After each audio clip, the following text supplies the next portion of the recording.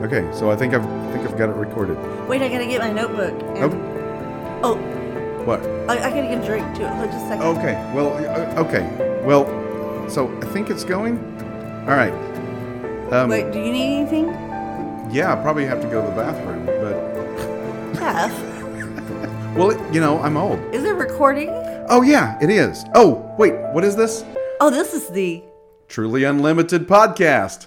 Here we go. Well, hello and welcome back to the Truly Unlimited podcast. I am one of your hosts, the lesser of the two hosts, Jeff Plunkett, and then I'm here with... Don Bruce. Yes, Don Bruce, the greater of the two. Hey, it's just true, and so I'm going to say it. So there, I said it. Okay, it's just true.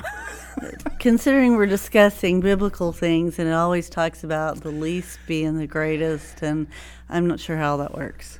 Oh wow! That's very impressive. Well played. Back at me. Okay, I see. This is why, because I lob something and you just kinda, just throw it back. Yeah, you harden it up a little bit and you throw it back and it hurts. Okay, I don't even know what that means. All right, so we are not going to just prattle on about whatever it is we prattle on about. We say that. Yes, but we probably will. All right, but today we are continuing in Hebrews, and just by the way, I have just loved going through Hebrews. It's really been an amazing. It was probably a very unusual place for us to start, to be honest with you. It was, and it was just because I had found one verse that I thought, oh, it was kind of cool, and then we just went from there. Yeah, we just kind of, hey, it's in the Bible. Why not? Why not start there? Right. And so we sure. did, and it's been really cool. Yeah, we've uncovered some things that we've read before. Even today we were reading through this, and you said I said. It's like I've never read this before. Which has been that's and I know I have. Yeah, it's always fascinating how we experience. So I'm excited about this conversation. So without further ado, I will read. What is ado? What is ado? I don't know. I was going to come up with something. Yeah, I know. I have a phrase. With my son-in-law now. I said, bid you adieu, and so I don't know. I don't even know. I think really. It's a foreign word. Yes, probably. All words are foreign words somewhere. Some English words are foreign to me too. So. Yeah. Who knows? Yeah. That may be the deepest thing I say all day. Oh, great. Is that all words are foreign words somewhere. Oh. There you go. Yeah. There you go. Okay. So without going on, here without we go. any further ado, whatever ado is, we are going to have you read. You do. Okay. Hebrews 8. And it's 8:1 through 13, but that's actually the whole chapter. And I am reading to you from the New International Version, the NIV. So here we go. Chapter 8. Now, the main point of what we are saying is this. We do have such a high priest who sat down at the right hand of the throne of the majesty in heaven, and who serves in the sanctuary, the true tabernacle set up by the Lord, not by a mere human being. Every high priest is appointed to offer both gifts and sacrifices, and so it was necessary for this one also to have something to offer. If he were on earth, he would not be a priest, for there are already priests who offer the gifts prescribed by the law. They serve at a sanctuary that is a copy and shadow of what is in heaven. That is why Moses was warned when he was about to build the tabernacle. See to it that you make everything according to the pattern shown you on the mountain. But in fact, the ministry Jesus has received is as superior to theirs as the covenant of which he is mediator is superior to the old one, since the new covenant is established on better promises. For if there had been nothing wrong with the first covenant, no place would have been sought for another. But God found fault with the people and said, "The days are coming, declares the Lord, when I will make a new covenant with the people of Israel and with the people of Judah. It will not be like the covenant I made with their ancestors when I took them by the hand to lead them out of Egypt, because they did not remain faithful to my covenant, and I turned away from them, declares the Lord. This is the covenant I will establish with the people of Israel after that time, declares the Lord. I will put my laws in their minds and write them on their hearts. I will be their God, and they will be my people. No longer will they teach their neighbor or say to one another, know the Lord, because they will all know me, from the least of them to the greatest. For I will forgive their wickedness and will remember their sins no more. By calling this covenant new, he has made the first one obsolete, and what is obsolete and outdated will soon disappear. And be thankful, Jeff, that I almost started reading the words of God like in a deep James Earl Jones voice. But I did. Really? That's something I would maybe like to hear. We would not sound like him, but it would be my imitation of him, which it would not be very good. And you'd be going, are you all right? Do you need water? Something like that. Sorry. Don as Darth Vader. All right. Wow. Okay, that's fantastic. All right, so yeah, thank you for reading that, and thank you for not reading it as James Earl Jones impersonation. That's great. You're welcome. Yeah, in what's interesting about Hebrews is this theme in chapter 8 is really repeated several times. We spend a bit of time before we start recording, kind of talking through things, and it's interesting how many times this same conversation is really repeated throughout Hebrews. It's like he's making this statement, and let me repeat it in a different way. I'm going to repeat it in a different way. I'm going to repeat it in a different way because you guys are having a hard time getting it. And we read it, as chapters or sections, and we go over little pieces. But we have to understand this is one conversation. Yeah, good. It's one conversation, and he's just reiterating and trying to help them truly understand what he's saying. So, if you look at it and you think, oh, this is another one about the high priest, and well, it's not another. It's all the same thing. We're just taking it in sections as the Bible takes it in sections. Yeah, that's a great point. Yeah, and remember, and we've said this several times when we're reading through Hebrews, that this is to people of a Jewish background, of a Hebrew background. So they're used to the old covenant. They're paying attention to the Abrahamic. That doesn't sound right. But I don't know what is right. I It doesn't sound right. It. Yeah. Yes, the covenant with Abraham. There you go. They're paying attention to that. We're to a more of a Greek audience. They don't really care about that. That doesn't make any difference to them. It's like that's not part of our tradition. Right. So why do we care? Right, and in this time frame, definitely. The thing for today's time is that a lot of us have grown up with the ideas of the Old Testament. And so what I'm saying is it doesn't mean that Hebrews has no bearing on us. Right. Because it does. Right. In things that we've understood and comprehended, and it's helping us to understand more of who God is anyway. Yeah. And you kind of hinted at a real challenge for the Christian believer, because what do we do with the Old Testament? Do we throw it out? Do we say there's no value in the Old Testament? And that's not at all right. what we're saying. That's not even the conversation. Look, Jesus when Jesus was there, Jesus is bringing the new covenant. Jesus is presenting the new covenant, and he references the Old Testament. He references the Torah. He reads Right. from the Torah in the synagogue. Right. You know, Right. a- Right. And then Right. in the New Testament, in these letters, Paul Right. references the Old Testament repeatedly, over and over and over.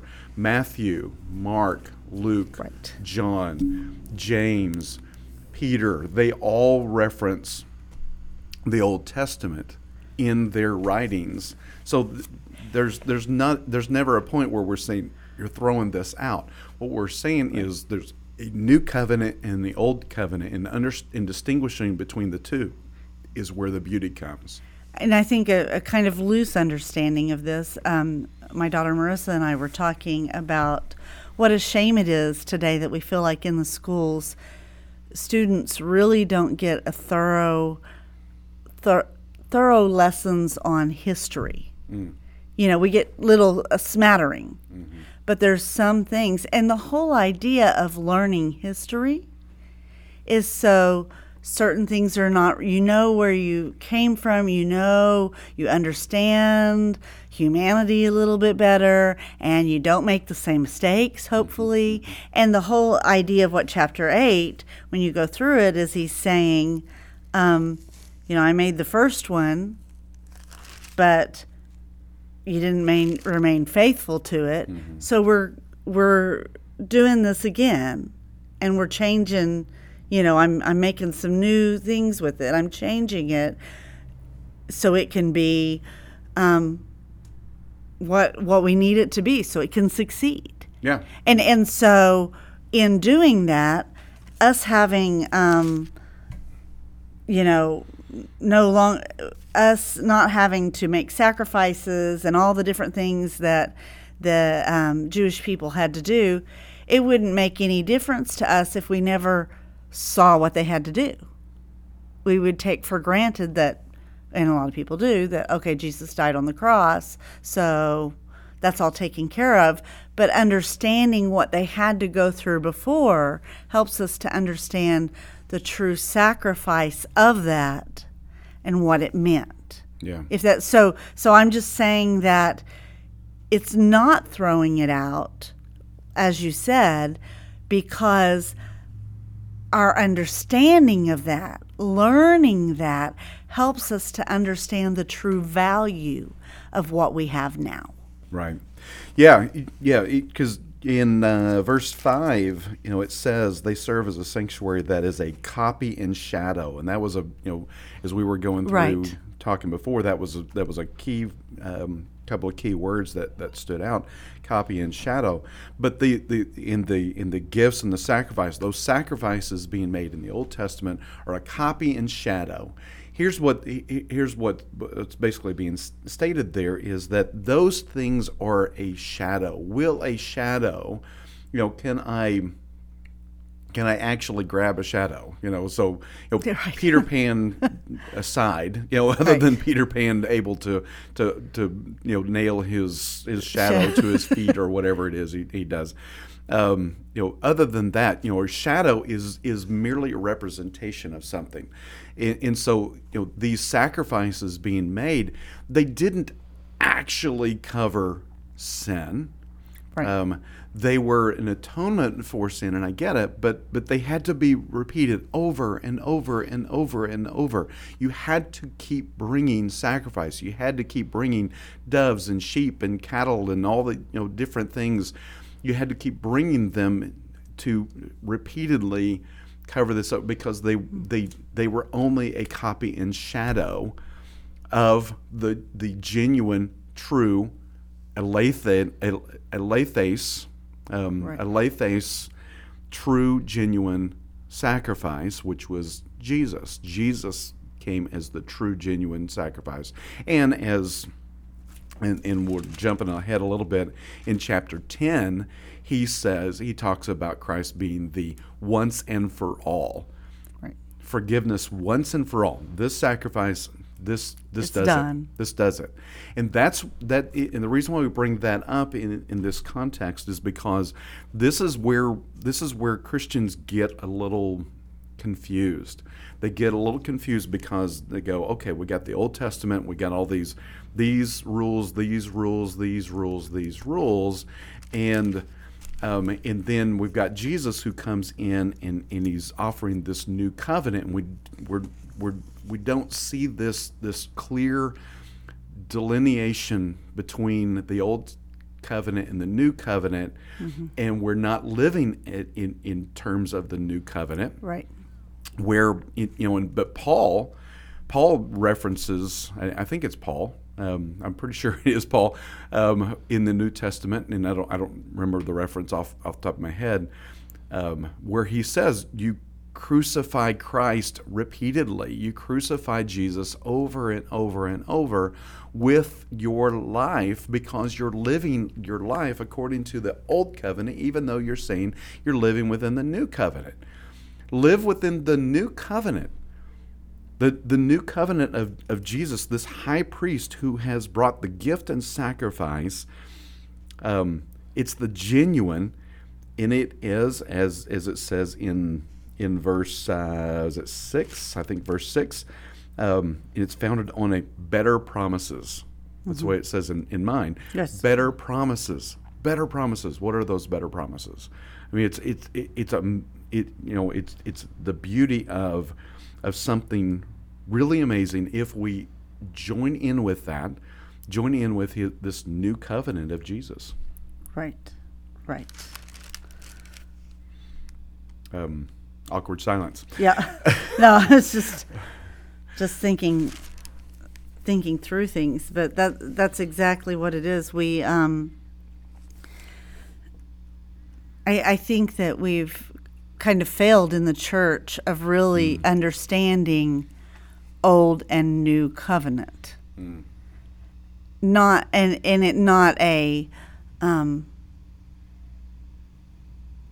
that the new covenant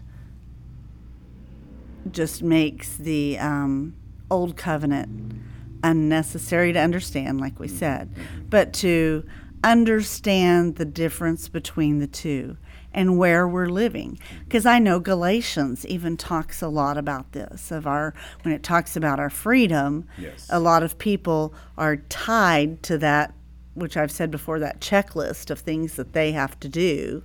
They feel that they have to do to be in right standing with God, when that is not even a part of the new covenant. It doesn't mean that some of those principles and things aren't correct, but it's one thing we were talking about recently. A lot of what Alathus Resources is going to, it's a shift.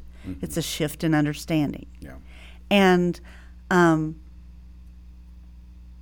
it's not I think sometimes the two covenants are taught as, okay, this new one is added on to the old one.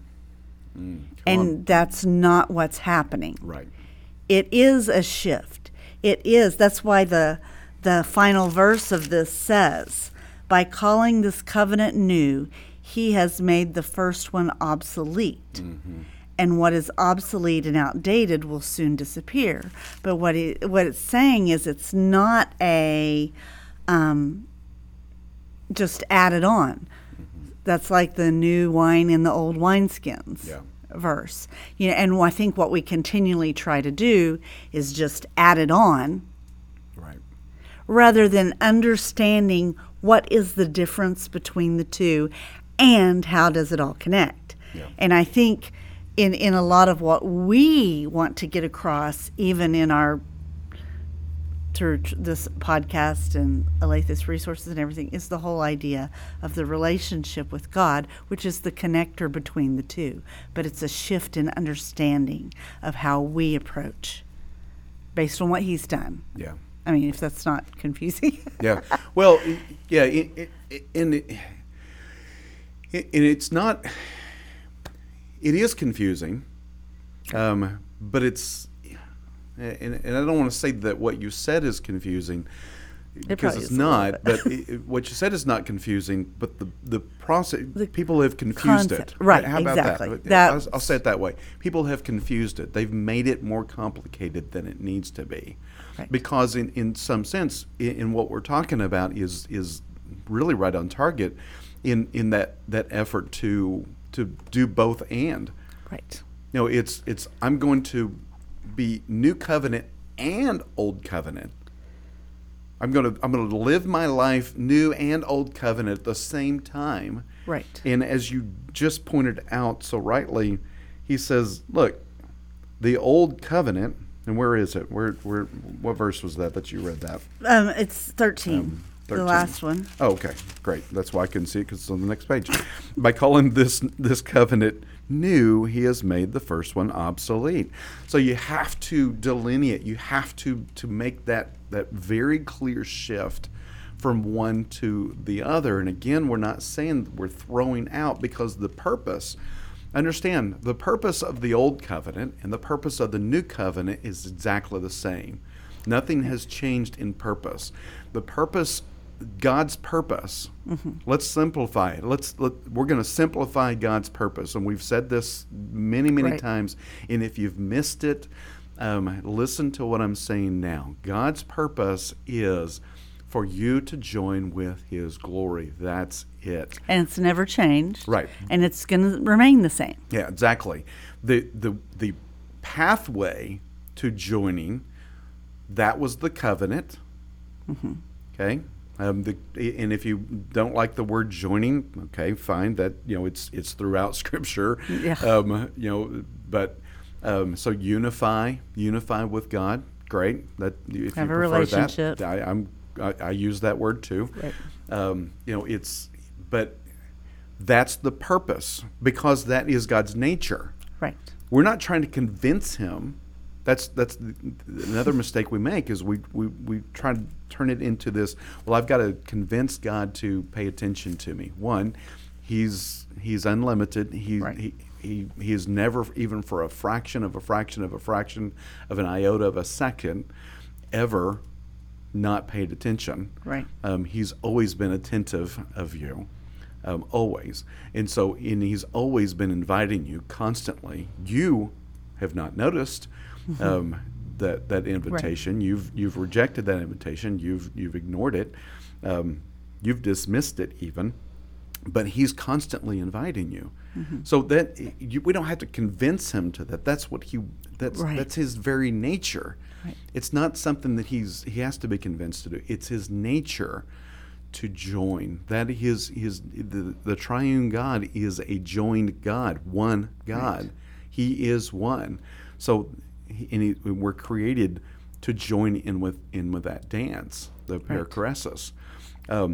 So that's always been the purpose. That was the purpose of the old covenant. This is the way you join. Okay, great. You didn't remain faithful to that. He says right here in this passage that we just read, you weren't faithful to that. And so I made a new covenant. And the new covenant is found in the high priest of Jesus. Jesus, that once and for all high priest who comes in. He's not the copy and shadow. He is the real deal. Right. He's the genuine article. He is the aletheis, the true tabernacle. Right.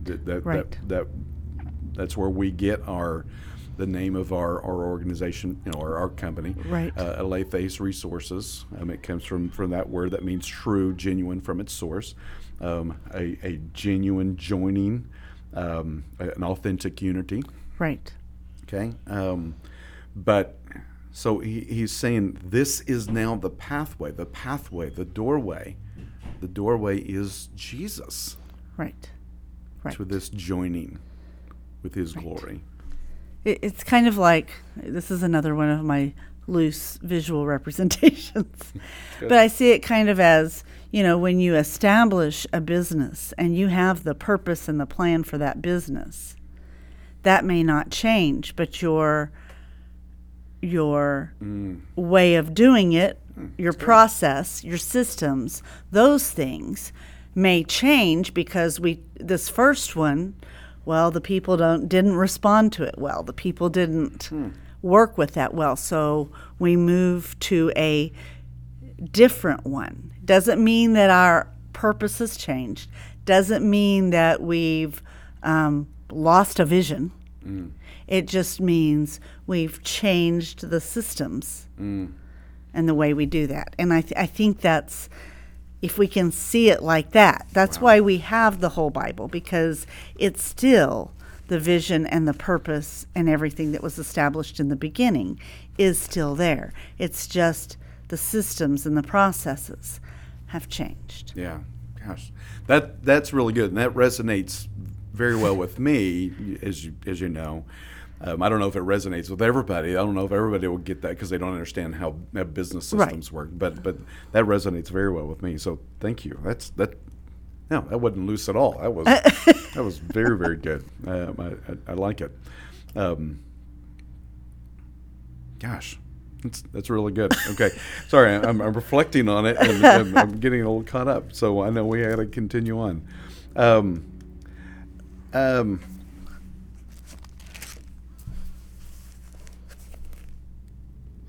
Yeah, so I want to read. I want to read again. In my NIV version is a little different than your NIV version, but I want to read verses 10 through 12 again, because this is the better promise. Okay, so this is the covenant. Okay, I understand. I want to repeat this so you don't miss this. This is the covenant. This is the covenant I will make with the house of Israel after that time, declares the Lord. I will put my laws in their minds. Look at that word, minds. And write them on their hearts. Hearts. I will be their God, and they will be my people. I will be their God, and they will be my people. Look at that interpersonal play there. That I will be their God and they will be my people. We will be in relationship. We will be in joining. We will be together. We will be in that perichoresis together. I will put my laws in their minds and write them on their hearts. Minds, hearts, joining. Okay, in verse 11. No longer will a man teach his neighbor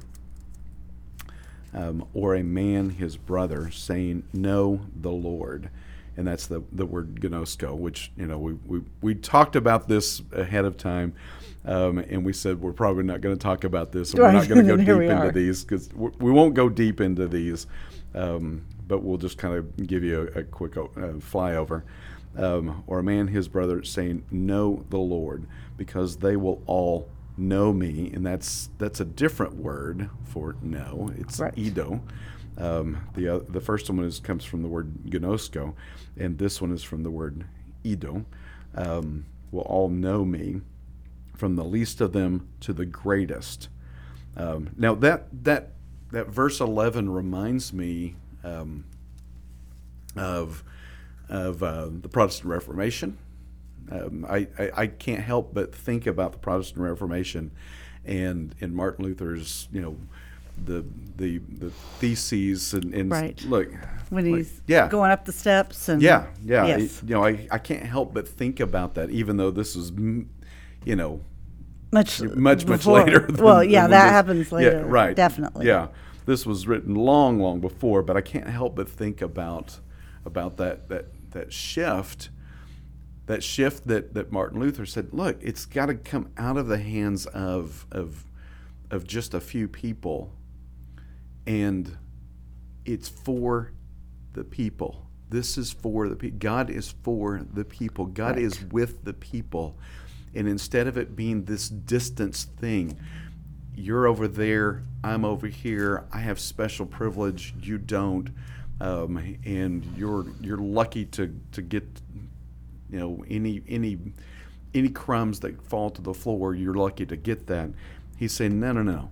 This, look, no longer will a man teach his neighbor or a man his brother saying, know the Lord, because they will all know me. They will all know me, from the least of them to the greatest. it's a depth of experience, it's Right. a depth of perception. That's kind of what we'll just do a flyover. We won't go into the depth of Right. Gnosko and Inido, but it's a deeper depth of understanding and experiencing God.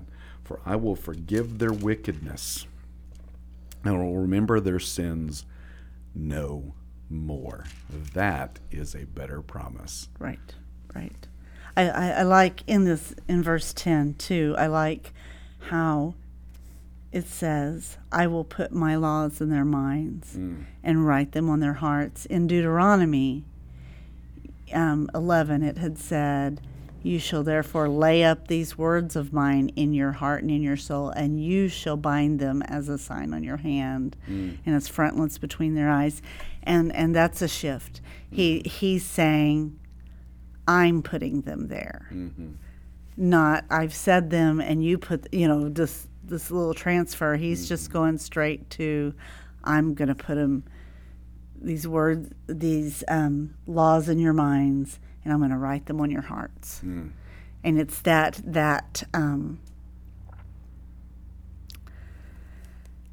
in that relationship, it's that more intimate expression of who he is. Right. Yeah. And yeah, it's just it's if you can really understand the gravity of the difference between the two covenants, then why in the world wouldn't we just live by the new covenant? Yeah. Another thing that I thought of earlier. Sorry, I'm just throwing this out. Oh, that's great. But when we, one thing that I had read, you had said, I don't know, but when we talked about the copy and shadow, and you mentioned the whole idea of that the bulls and the goats were a temporary sacrifice and just covered the sin rather than taking care of it.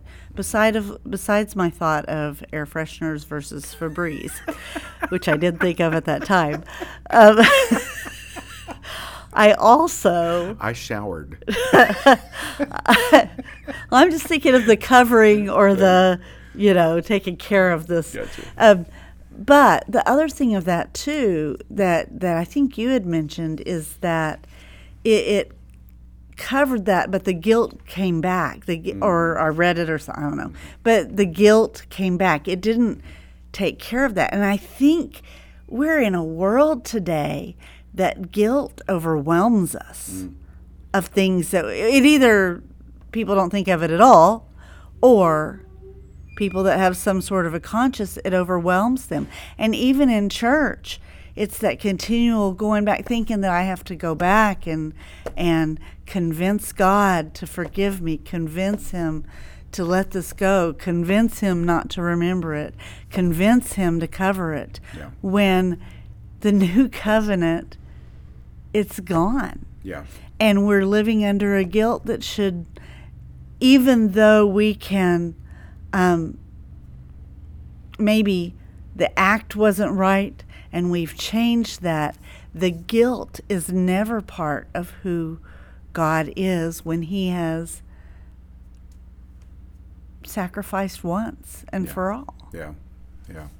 Yeah. And what's interesting, in going back to verse 1, I think it is, because it says, the point of what we were saying is this: we do have such a high priest who sat down at the right hand.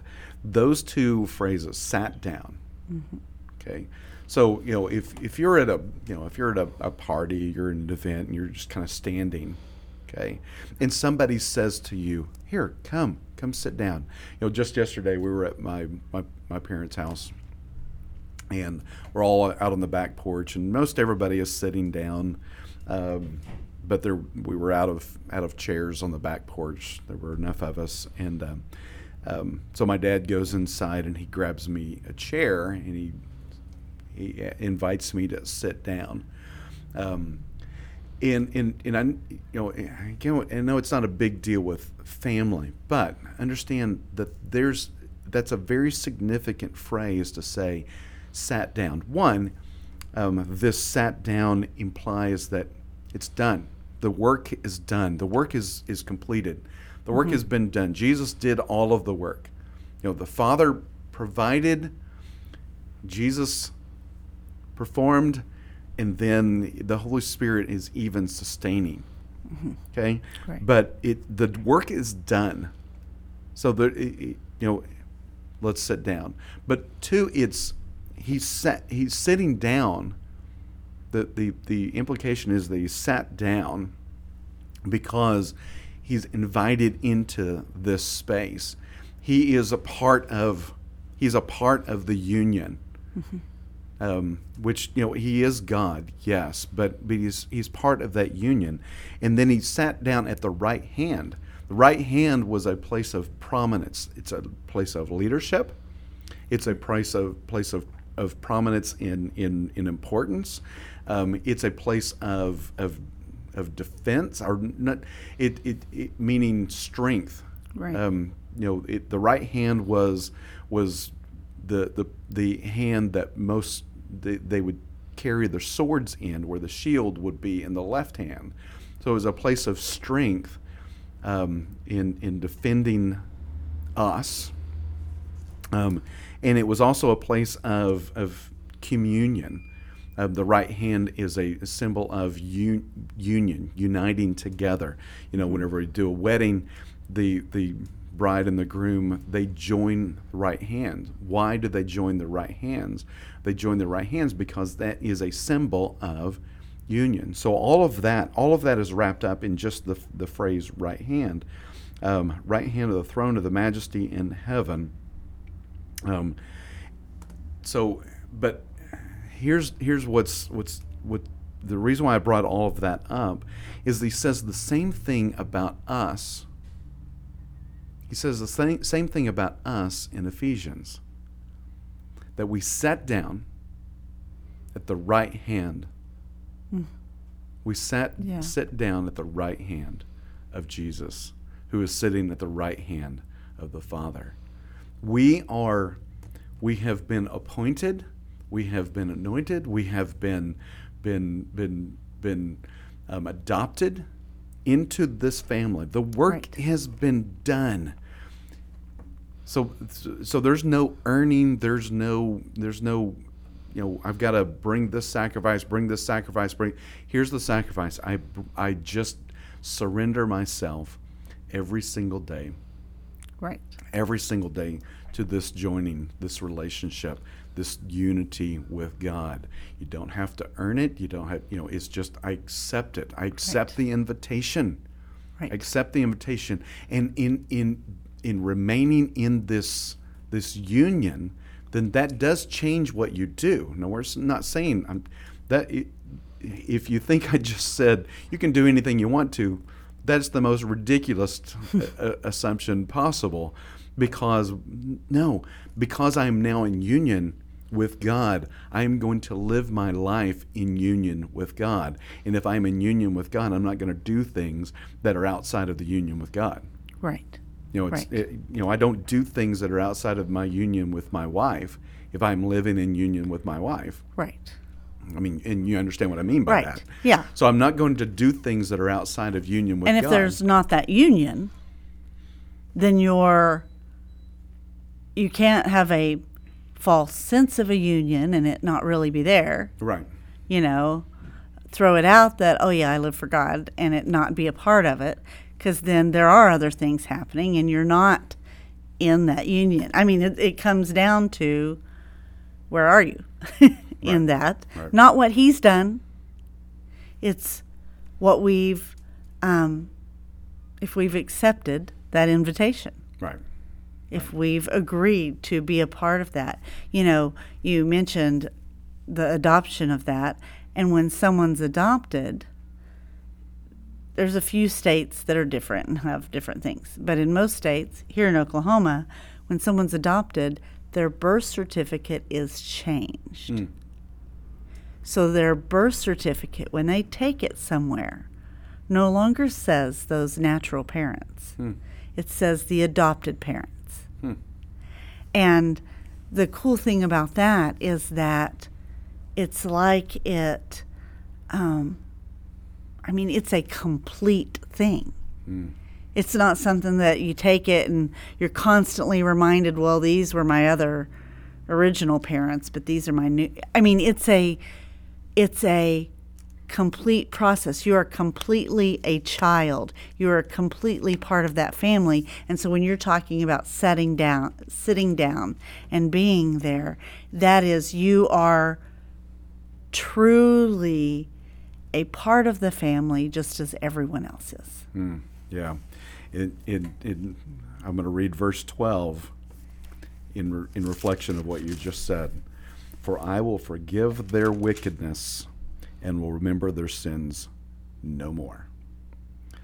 By calling this covenant new, he has made the first one obsolete, and what is obsolete and aging will soon disappear.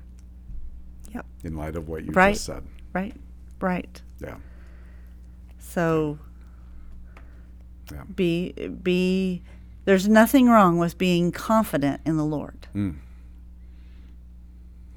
There's everything right Right. about being confident Right. in the Lord. And you can be confident in the Lord and still be humble.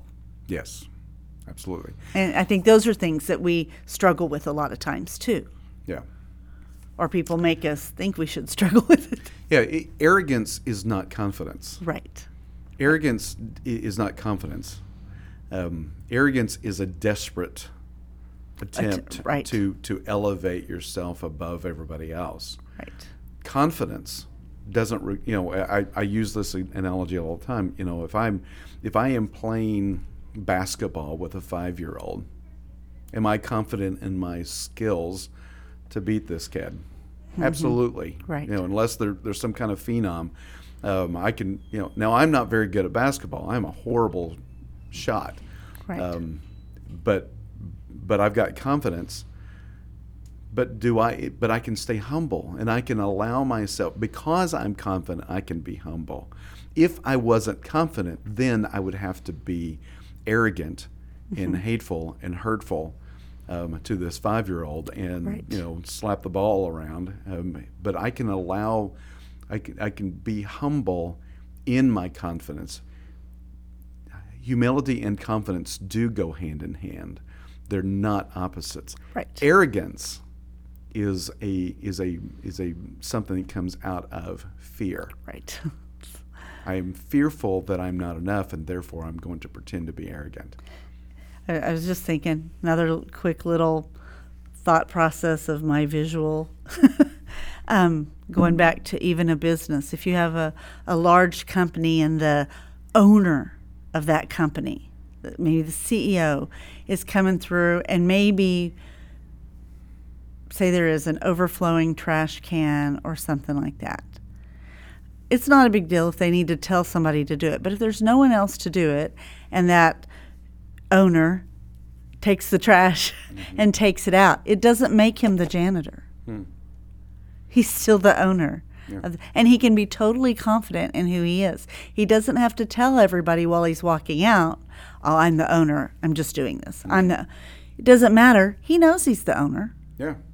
And he can be good. humble and still be a part and help and love the people and be confident in who he is. Yeah, that's really good. That's good. All right. Have we talked long enough? I think we have. I think that does it. And the audience is going, yes, you have. All right. Thank you, Don. I appreciate it. For all of you that are listening, that stayed with us the whole 45 minutes, we appreciate you. Appreciate you tuning in and sharing this. If you like what we're talking about, if you like these conversations, and even if you kind of don't, we would appreciate it if you would whatever it is you need to do to give us a shout out, like it, share it. Subscribe to our Right. to our podcast. If you've heard it for the first time, subscribe to our podcast. We would love for you to continue in this conversation. This is important. This is what it's all about. We get caught up. We spend so much time getting caught up in the things that are really not important. They're temporary. They're not going to last. Right. This is permanent. And this is where we're talking about join the shift. Yes. Yes, absolutely. And Join the shift. I'm sure we'll talk more about that at other times, but just throwing it out there. Yes, yes, yeah. And just to make that clear, let's go ahead. We've got a minute. Let's talk about. So what we're trying to do is we are trying to there is a predominant conversation of fear in the Christian community, especially in the Western community, and I don't know about anywhere else, so I can't really speak to that. But I can tell you here in the United States, the prominent conversation is based in fear. Right. If you listen to Christian talk radio, it's like, it's Chicken Little, it's Armageddon. Everything is falling apart. And okay, so what? Even if I think the Bible says something about that. Yeah. That. Why are we surprised? Right. And why do we fear? Yeah. And what's the big deal? I mean, even if it does fall apart, it doesn't change who God is. Yeah, it doesn't. He's permanent. So we're trying to shift the conversation to living on permanence, being dependent upon the permanent God who is unlimited in all unlimited ways, instead of being fearful of these things that are most definitely going to pass away. Right. All of it passes away. We all die. We all pass away. Right. Everything, the moths eat it, the rust chews it up, thieves steal it. Okay, great. So what? What difference does it make? Why are we afraid? We are the people of the unlimited God. What do we have to Permanent fear? God. Yes. What do we have to fear? But we need more of the Christian community to begin that shift in conversation, right, to join us in that conversation of not being afraid, but being reliant upon the permanent, unlimited God. Absolutely. So you can find that information on our website. Join the shift. Just join the shift. Hit that button. Give us your first, last name, email address, and you're part of that conversation. And we will email you information about continuing this conversation and how to continue that conversation, being reliant upon the permanent, unlimited God. Absolutely. Great. Thanks for bringing that up. You're welcome. All right, that does it. Now we've gone over time, but oh well. All right, we're fine. Yeah, not unusual. All right, thanks again for a great conversation. All right, bye-bye. To learn more about the Truly Unlimited podcast, Alethes Resources, No One Dismissed, a comprehensive ministry plan for addressing intense emotional pain, or our other resources, go to alethesresources.com. And Alethes is spelled A-L-E-T-H-E-S. alethesresources.com, or find us on Facebook, Twitter, or Instagram.